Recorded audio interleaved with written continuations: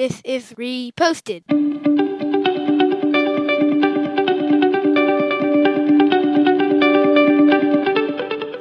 Hello, and welcome to Reposted.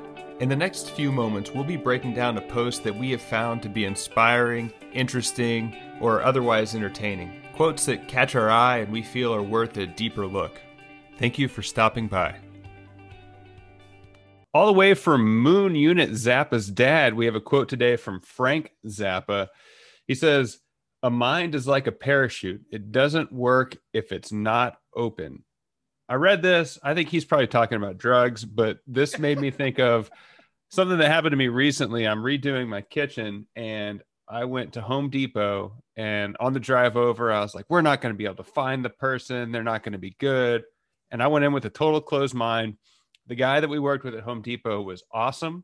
He was very helpful. And it kind of got me thinking that if you go in with low expectations or of closed mind about something, the only thing that can happen is you can be confirmed and you'll be more upset. So like go into things with an open mind more often, or giving people the benefit of the doubt to make yourself happier. First off, your favorite Frank Zappa song? It's Rock Around the Clock. No, it's G-Spot Tornado. Oh, he is. That's pretty good. Frank Zappa is, I'm not into his music, but he's a musical genius. You know, and you said that he probably did a lot of drugs to expand his mind. And the person that I was thinking of when I read this was Steve Jobs. He famously took LSD, and maybe we don't have the iPhone if he doesn't go on this acid trip to kind of figure out the next generation of whatever it is. And so, I actually kind of Googled this, that your brain only uses 10% of its functionality, which is a complete myth. That's not true. Our brain does use most of it, 99% all the time. The neurons are working through there.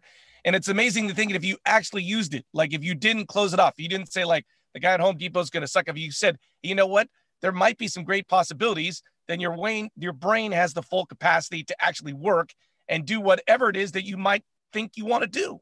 Yeah, we use our past to go ahead and say, well, this happened to me before, so it's going to happen again. Mm-hmm. And I mean, it applies to so many different things with like trusting people or trusting your friends.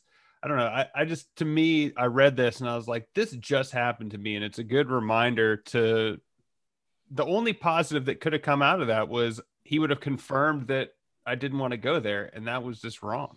You know, the other part of this that I like too, that you can't see if your parachute is working unless you jump out of the plane or off a building. That's the only, I mean, it looks like it's packed in and is working until you jump and go like, no, it actually works. So you have to be doing something to make sure the parachute works. That's true. And I guess to pivot a little bit, one of my favorite quotes about acting or trying a new venture, I don't know who this is credited to. It's leap and the net shall appear, which is jump out of the plane and the parachute will work. Like at some point you have to take that step to start doing something. Well, the only thing I'm going to push back on that idea that I just kind of came up with is that, do you get good ideas while you're jumping out of a plane?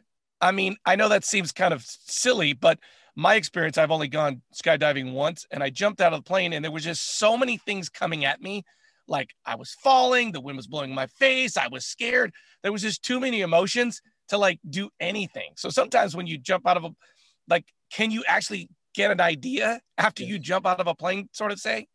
Yes, I think you definitely can. But what I think would go to your point is that you might not get the best idea if you make the decisions when you're jumping on a plane. Like you're going to come up with an idea, but are you going to come up with a better idea than if you took your time and planned ahead? Like if something's in motion and you set a deadline or whatever, you're going to be able to react and you'll be able to make it work out. I mean, or you'll fail, but there's something of planning and never starting. And then the other end of just starting and figuring it out. I think you need to be somewhere in between. And I'm not.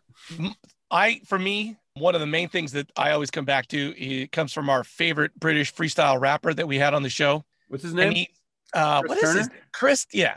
If you just free your mind and sit still, ideas will come. Like it was amazing seeing him be able to rap freestyle.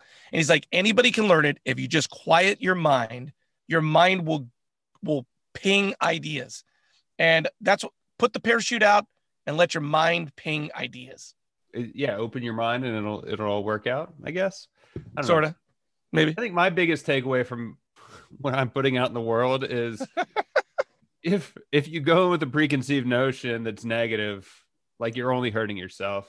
I mean, I guess you have to protect yourself, but like be open to things working out, because a lot of times I'm not. If you are Oscar the Grouch, you become Oscar the Grouch. Is that what you're saying? Yeah, and if you're Cookie Monster, you become a Chips Ahoy, right? Is that what that is? I think so. Well, if you'd like a Mrs. Fields cookie, please reach out. You can find us at Reposted Podcast on Facebook, Twitter, or Instagram. I'm Andrew Keller for Limitless, saying thanks for stopping by.